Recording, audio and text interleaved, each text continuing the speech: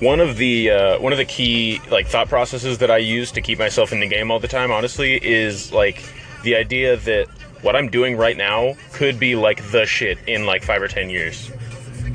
Like whatever you're doing too could be the same way. Like think about it, like whatever music I'm making and whatever style I have that's coming up, like and like that people think is weird or whatever, like could be like the shit in 5 or 10 years. Like it could be what everybody wants to do in 5 or 10 years.